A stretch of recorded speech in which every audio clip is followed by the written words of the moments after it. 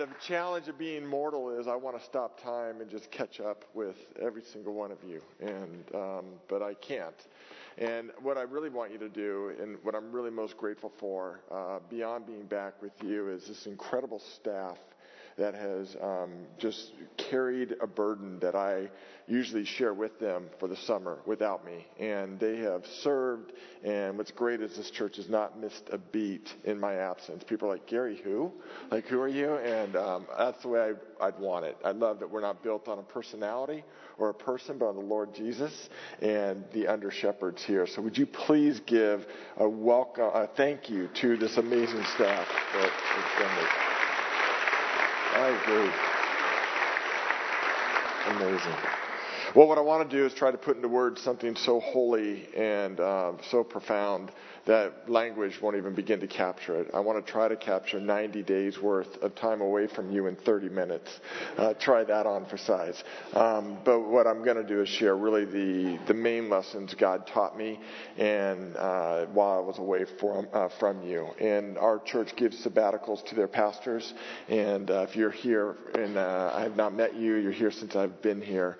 I'm starting my 20th year here at PCC. And it's because of that stuff. Oh, you don't know what's coming, so stop clapping. But it's because of that sabbatical policy that's kept me fresh. I was at a conference up in Oregon with a guy that's been a pastor 13 years in the same location. He's like, how do you do it for 20? And I just said, our church is great with their pastors and, gives me time away. So let me pray for us, and then we'll dig in. I'm going to be tied to my notes more than normal because I really want to get out what I need to get out. So just you'll track with me will be good. Father, thank you so much for your word, and thank you for this community. Thank you for your faithfulness over 65 years in this body of followers of yours. I love them, and I love you, and I thank you that you called us to be together.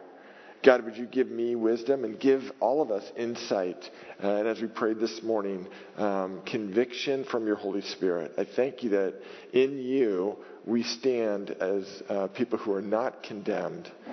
And so in light of that, I pray against shame, but I pray for conviction. And that you would take this message where you want it to go and penetrate hearts, mine included, with your word. Pray this in Christ's name. Everyone said, amen. On June 1st, I sat down at a place I never expected to be, Jack London Square in Oakland. You need to know I love Oakland. Oakland is my second home. I grew up in Marin, but my dad's company was in Oakland, and I spent a lot of my life. My first job was in Oakland, and my dad taught me to love that city long before it was cool now to love the city of Oakland. We were there, and I hoped that I would be in Western Marin on the first day of my sabbatical with a mentor. I called them Pacers, a pacer of mine who's the healthiest man I know. He's an oncologist, 76 years old, and I wanted to walk with him and have him do a diagnostic of my life, literally, medically, as well as emotionally, spiritually, physically. But because of a number of external factors I won't get into, there I am in Oakland. My plans had completely changed. Instead of Western Marin, preparing to take care of some family business. And the chaos and commotion of the urban surroundings. And I'm not down, I told you I love Oakland. And there's times I love that chaos and commotion. But that day it mirrored my interior life. Here's what I wrote the first day of my sabbatical. The last place I wanted, and by the way, I was journaling. And if you're not a journaler, no big deal. Jesus wasn't either. So you don't have to worry about that. It's not like the high level of spirituality, but this is just mental ink for me fades quickly. So this is what I do. The last place I saw myself on day one is here in Oakland. I'm struck this morning by the frenetic state of my soul. A calming is needed. Perhaps there's a direct correlation between the anxiety within me and the mindless pace I've been keeping to this point. The impact of my hurried pace is evident. I have external stress, external irritability, a lack of patience, a lack of being present. The most common phrase in my parenting this season has been, hurry up. If I were to die today, maybe my daughters would eulogize me this way: Dad lived life in a hurry. And on my tombstone, maybe they engrave, he reached the end of his life way ahead of time. How is it I can keep this crazy pace and at the same time follow a Savior who walked everywhere? I hear your invitation. Come apart and walk with me. Jesus, I'm so gifted at leading others to you. This summer, will you lead me back to your heart? See, my interior life seemed to be swirling around like a snow globe that was continually being shaken. I was overextended and underconnected. I wondered that morning, God, how are you going to put Humpty Dumpty back together again? I come to this platform today not with tablets of stone. Some people expect that when your lead pastor's on sabbatical. With the future of our church. Not because I haven't been on the mountain communing with God. I have had such rich times with Jesus, literally on a mountain. I can understand a little better what the Apostle Paul said in 2 Corinthians 12. It was so deep, so holy, so intimate. I don't know if I was in the spirit in heaven or on earth as a mortal. I've had that kind of taste of communion with God. Nor because we don't have a strategic plan for our future. I'm not holding something because we don't have it. We've got a plan, and it's amazing. And come back next week. We'll start to let you in on the clear direction God is leading us in the mission of PCC. Brace yourselves. It's going to be incredible. But I simply want to invite you on this walk through my summer, sharing passages that and the primary lesson I gleaned from my sabbatical. Okay? We good? Okay. My sabbatical journey started 3 years ago when a primary pacer in my life, there's a picture of him. His name's Jim. He was actually here last spring doing a marriage seminar. He always gives me a book, best read of my year. 3 years ago, he placed this book in my hands, Chasing Francis. Now, honestly, when I first saw this, I kind of pushed back, partly due to my religious upbringing. And when I became a Christian at age 18, I ignorantly left all my past behind. But I cracked open the book on a summer vacation, and I still remember reading it for the first time. I've read this book 3 times. I would just tell you, honestly, outside of the Word of God, this is probably the most profound book that's impacted my life in the last 5 years.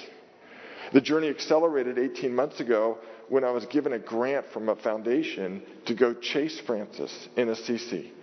And in addition to the Assisi study, the grant included our family heading to Europe to have some time of R&R and to connect with my family. Most of my family were dual citizens, my daughters and I. And we have family in Lucca, and we just connected with them, and among other things, it was so rich. But then I put my family on a plane, and they left, and I went to Assisi and with a theory and a research project, wondering if there's parallels between Francis's ministry in the affluent city of Assisi in the 13th century and my ministry on the peninsula in the 21st. See, if you don't know about Francis, he is the most written about human being outside of Jesus Christ, who's a God-man. He's the most written about human being on the planet. More ink has been given to this man than any other man. When Time magazine in 1999 did their top 10 individuals of the millennium, they had people you would expect, Michelangelo, Galileo, Edison, and they had Francis. He was able, through humility and through a recapturing of the gospel, to reform the church in the 13th century without splitting it. That's why they call him the first Protestant. And I thought maybe there's something in his life and why I'm resonating so deeply with this saint. I love missionary biographies. Maybe there's something there for me in the 21st century. Little did I know, God had much more in store for me than a research project. He brought me to Assisi to remind me of my father's business. I grew up in a family business. My dad had hoped I'd take over the family business. I knew all about the family business. Just like Francis had a family business that he walked away from to pursue ministry, I walked away from the family business to pursue ministry.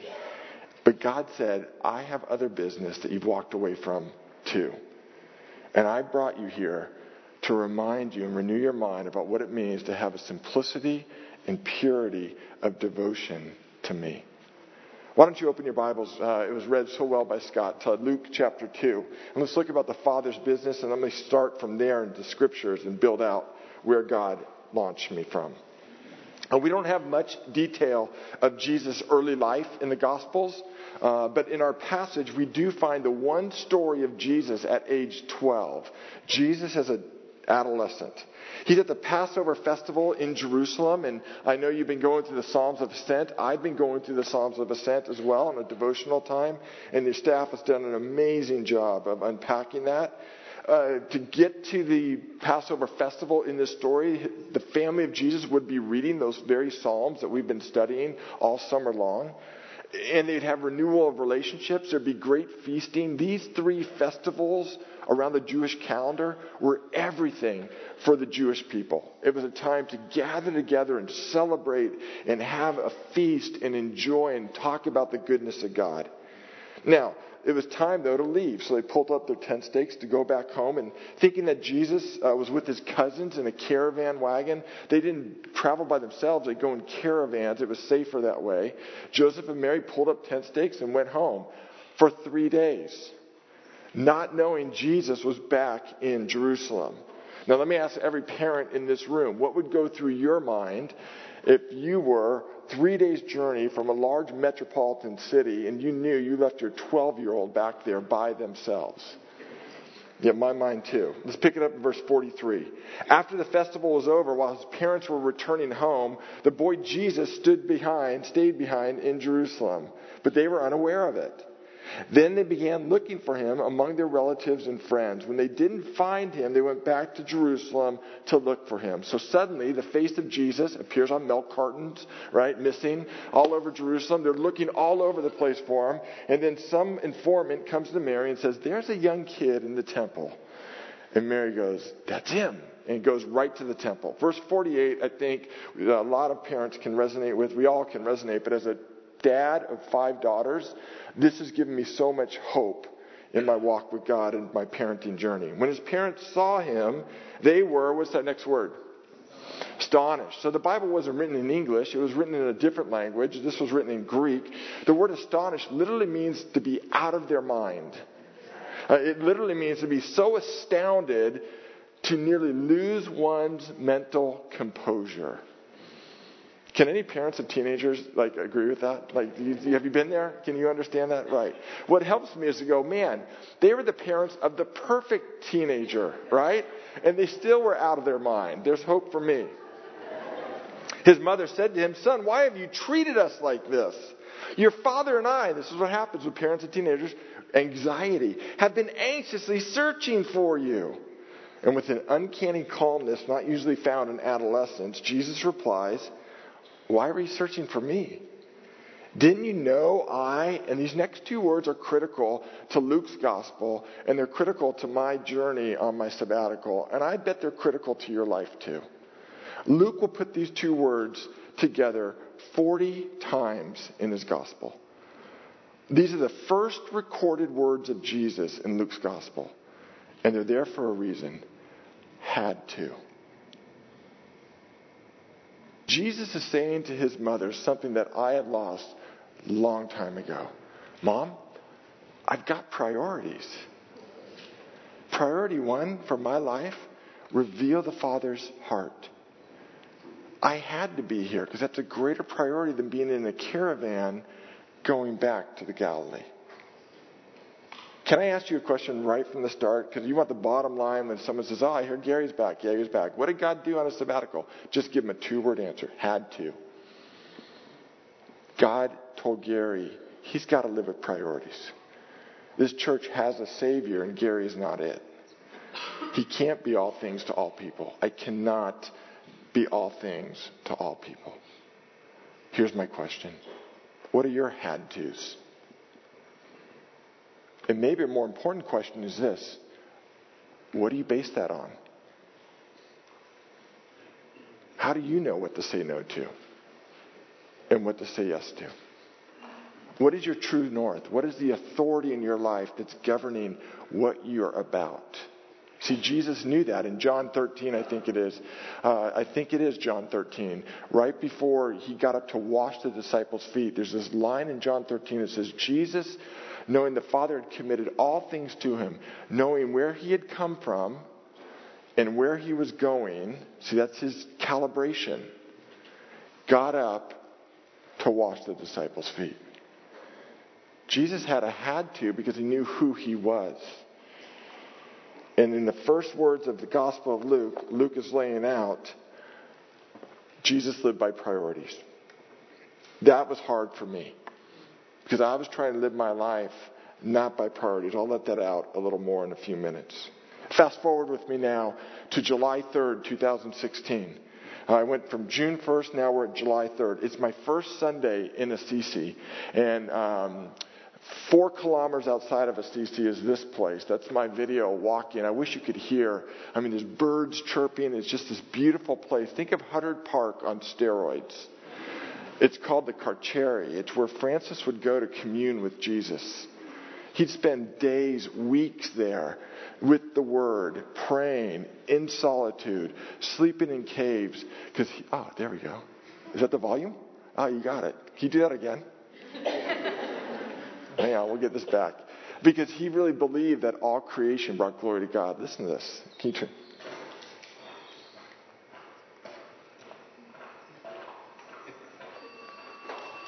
Oh, and a phone. That's not on.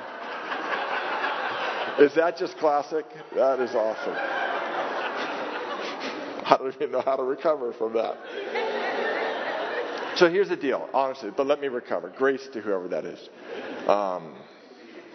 The night before, I had a jarring dream. I had a recurring dream for 10 years. I've had this recurring dream. It's a nightmare, really. And I had it the night before that morning in the Carceri. And I'd heard there's a worshiping community. It was my first Sunday, and I booked it up there at 6:30 in the morning to worship with this monastic community and to get with God and wrestle with Him and go, what is this dream all about? And it was on that trail in the Carceri that God said, you know what? Maybe I don't have you here to do a research project.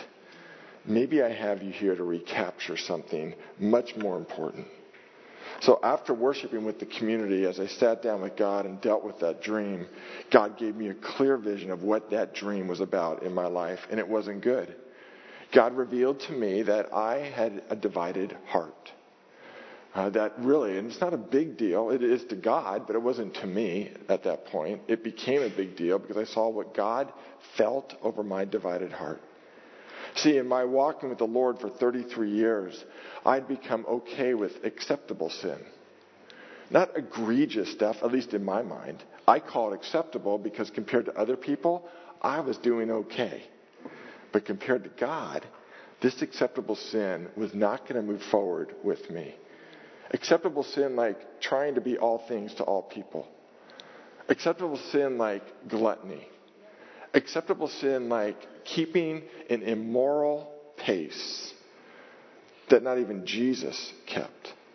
Acceptable sin like trying to create an image, not purposely, but just because I fear people and want your approval, and I'll unpack that in a little bit.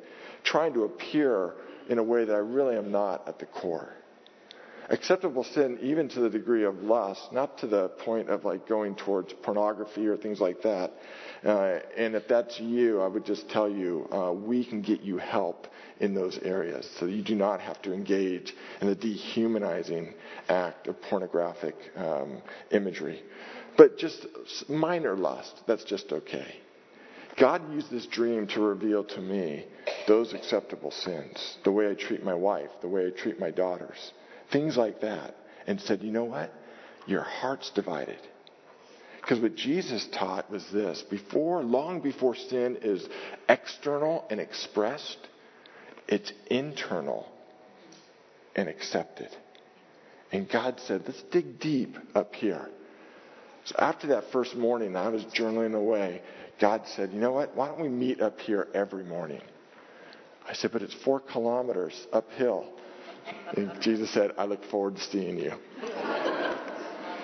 Here's my journal from July 3rd, that Sunday morning. The promise of abundant life is so appealing to me, Jesus, but I don't have time for it. Busy is my enemy, and it's the enemy of the abundant life and the relationships you want me to build. As a God-man, your pace on earth was so relaxed. There's not one instance in Scripture of you running.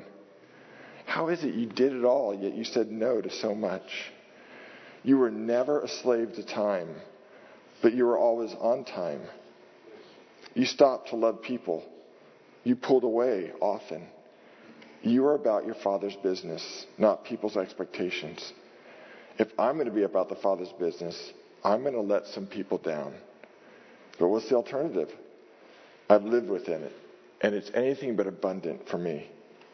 Jesus, you never said the greatest commandment was to get more done. You told me the greatest commandment was to love you with all my heart, soul, mind, and strength. So in that hill in the Carcieri, and by the way, that's just me. I picked flowers from that area and put them in my journal just to remind me that it was a real place and a real space. So every morning I would start my day in the Carcieri with the Bible open, my journal open, listening to Jesus in solitude. And it was so rich. And God gave me two primary lessons that I'm going to bring back to you and remind you of in my life, and maybe they're good for you. Here's the first. Turn to page 2, please. The first is the value of obedience. The value of obedience. See, here's the bottom line, men and women. Each one of us has got to live under the authority. It's the way we were made. We live under the authority of something or someone. Who's your authority? Where I've come to in my place with this divided heart, I could have pushed back, but I came to a place where I said, Jesus, if your word says it, I've just got to obey it. And that's the secret to the life of Francis. Francis in the 13th century, see if this sounds familiar, lived in a time when the church was debating the Word of God. The church. The church was saying, does it really say this? I think it says that. It doesn't mean that. Oh, no, it can't mean that. And while they were debating, Francis had this revival in his heart, and he said to the church leaders, you keep debating, I'm just going to obey it. And it changed everything for him and for the church, ultimately. See, when the church preached in Latin, in a language that people couldn't understand, Francis disobeyed the church and preached in Italian, the language of the people, and parenthetically, the language of heaven. When the church would just preach in their high pulpits, Francis went to haystacks and walked the land.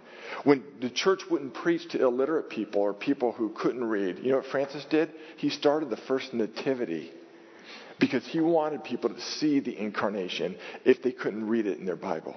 Francis did everything he could to get the word to the people because the Word of God does the work of God. The Word of God does the work of God. And I knew in my life, that's where the hope started to well up, thinking, oh my gosh, as the Word comes in me and I just obey it, quit debating it, obey it, wow, a work of God can be done in me.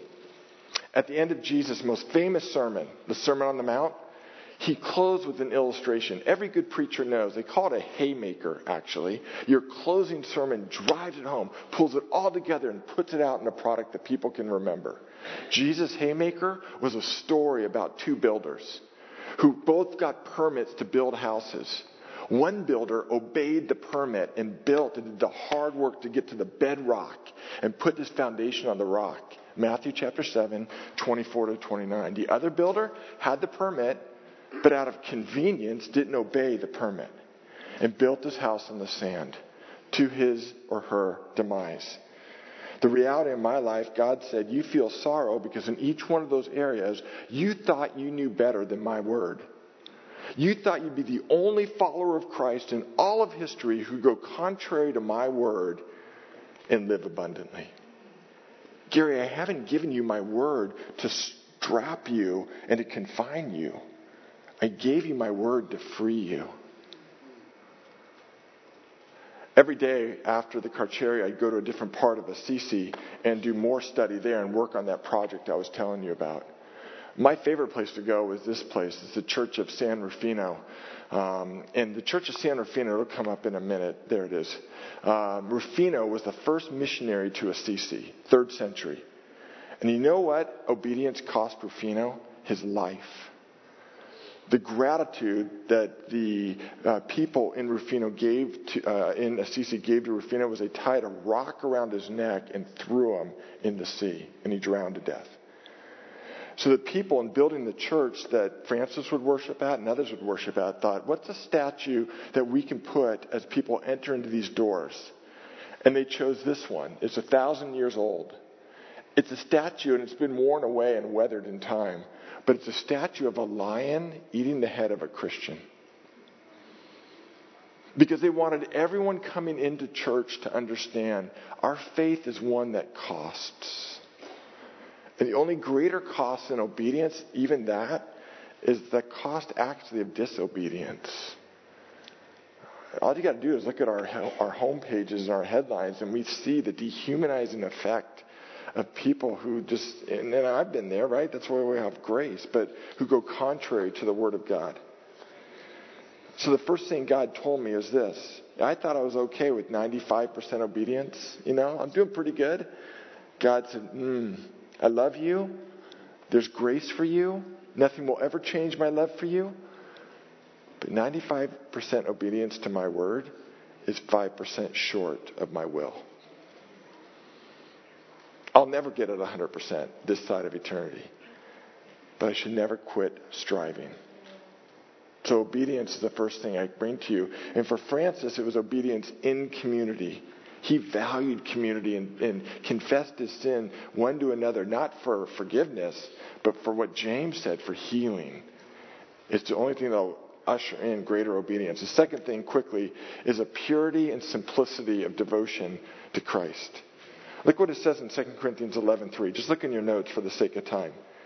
The Apostle Paul says, I'm afraid that just as Eve was deceived by the serpent's cunning, your mind may somehow be led astray. The force of that word is much stronger in that original Greek language. It's literally to be pulled away, to be lured in a strong way. Remember, sin is internal and accepted long before it's external and expressed. So now Paul's going right at the core that creates the sin, our thinking. And he says, your minds have been led astray, deceived. How? What have we been led astray from? From your sincere and pure devotion to Christ. Breathe deep, everybody. Doesn't that sound good? Purity and simplicity of devotion to Christ. I wrestled with this. I wrestled with this a lot because I said, God, how do I live purity and in a purity and simplicity of devotion to you on the peninsula? How is it that you can bring this about? And God said, let me teach you a word. I want to teach it to you. Write it down. Okay, you ready? No. Try that, okay? Let's try it. 1, 2, 3. No. Okay, come on, say it with force. That's how I always said no before sabbatical, okay? Let's say it with force. 1, 2, 3. No. All right, now let's do it in Spanish.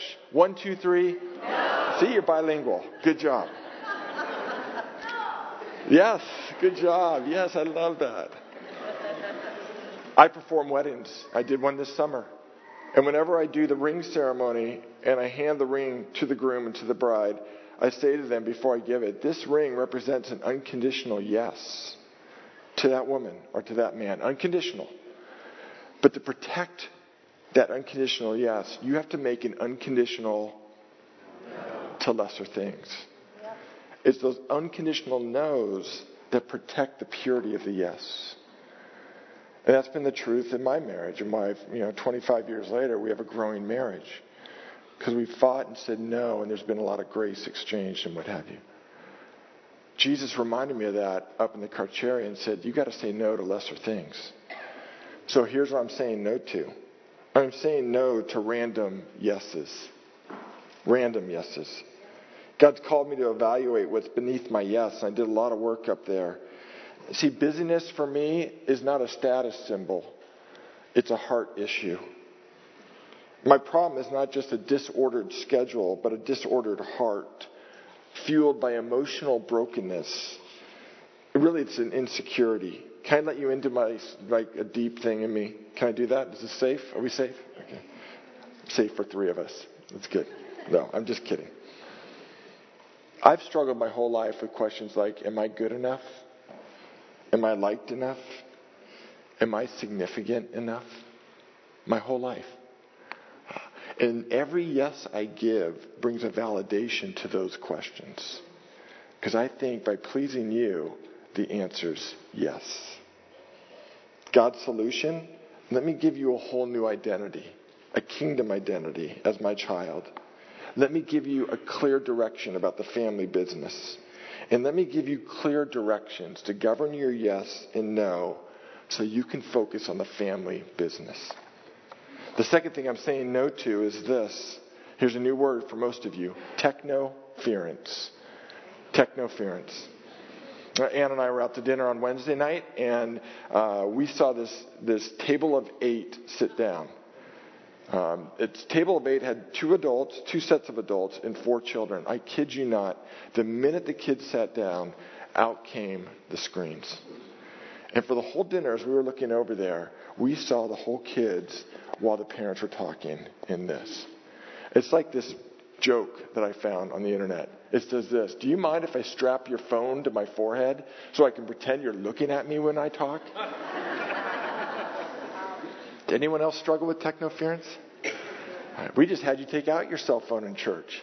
I'm not down on cell phones, but for me, I just got to tell you, being untethered to this thing has been so life-giving this summer. Completely for me, because of my proclivities, off social media, no tweeting. I did nothing. I don't even know what's on my Facebook account for 3 months. It's been so good for me. And I know it's hurt my wife and daughters being so tethered and so available by this thing. As a matter of fact, I know there's a disproportionate correlation between my being yoked to my device and being yoked to Jesus. So my clear call on sabbatical from the Lord was this: it's time to come back to Jesus. Pure and simple. Here's my last journal entry. Not my last, but from April 26th. I was on the Oregon coast. And here's what I wrote. And then we'll wrap this up and go to communion. Stop believing it's too late. The whole Bible states this axiom: it's not where you start, but what you become that matters. And I just wrote down characters. Think of Jonah. He started out running away from God, but he finished leading one of the greatest revivals in all the Old Testament. Think of Thomas, Jesus' disciple. He started out racked with doubt. Legend says he ended up taking the gospel to India. Think of Moses. He started out being a failure, a murderer. He ended up delivering 2 million people into the promised land. Think of Jacob. He started out being a liar. He ended up being a leader. Timothy started out shy, insecure, fearful, not a public speaker. He ends up being the Apostle Paul's right-hand man, pastoring one of the greatest churches in the New Testament, the church of Ephesus. Think of Paul. He started out as a terrorist. He goes on to write a majority of the New Testament. Think of Peter. He started out arrogant, loudmouth. He threw Jesus under the bus.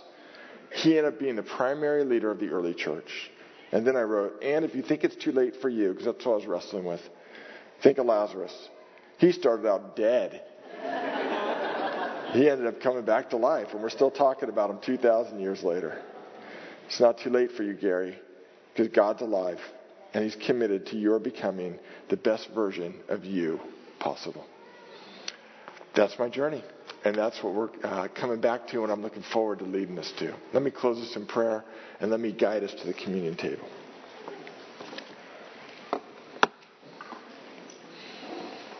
I wonder where God drew you as I shared my journey. I wonder what aspect of it. Maybe you can resonate with the interior life and a soul that's frenetic and shaking. Jesus wants to meet you there.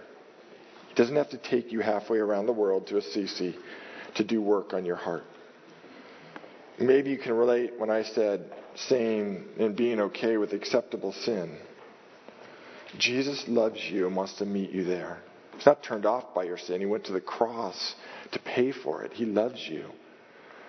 But He invites you to agree with Him that this is not okay.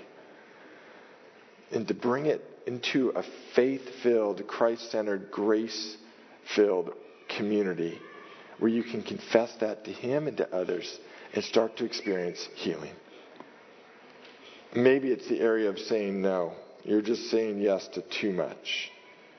Jesus invites you and loves you in that place and says, I've got the family business and your part in it. Meet me and let me share with you so you have a true north, so you know what to say yes to and what to say no to. Whatever it is, can I invite you to commune with Jesus and do business with Him before you leave the sanctuary? It's one of the beauties, and actually the thing I miss most on my sabbatical was the rhythm of beginning my week worshiping together. and coming to this place where I get a whack on the side of the head and say, oh yeah, forgive me. Let's start anew. So Jesus, I pray you would do that in my friends' lives, in my family's life. I pray that you do that in my life. As we come to this table of representing your broken body and your shed blood, I pray we would hear your still, soft voice, speaking love over us, but also calling us, convicting us, calling us to newness, and to leave some things behind. May you be glorified. So we don't just give a nod to a sermon. You didn't want that at the Sermon on the Mount. You don't want that today. You wanted life change. I pray for that. Woo us. We pray this in Christ's name. Everyone said?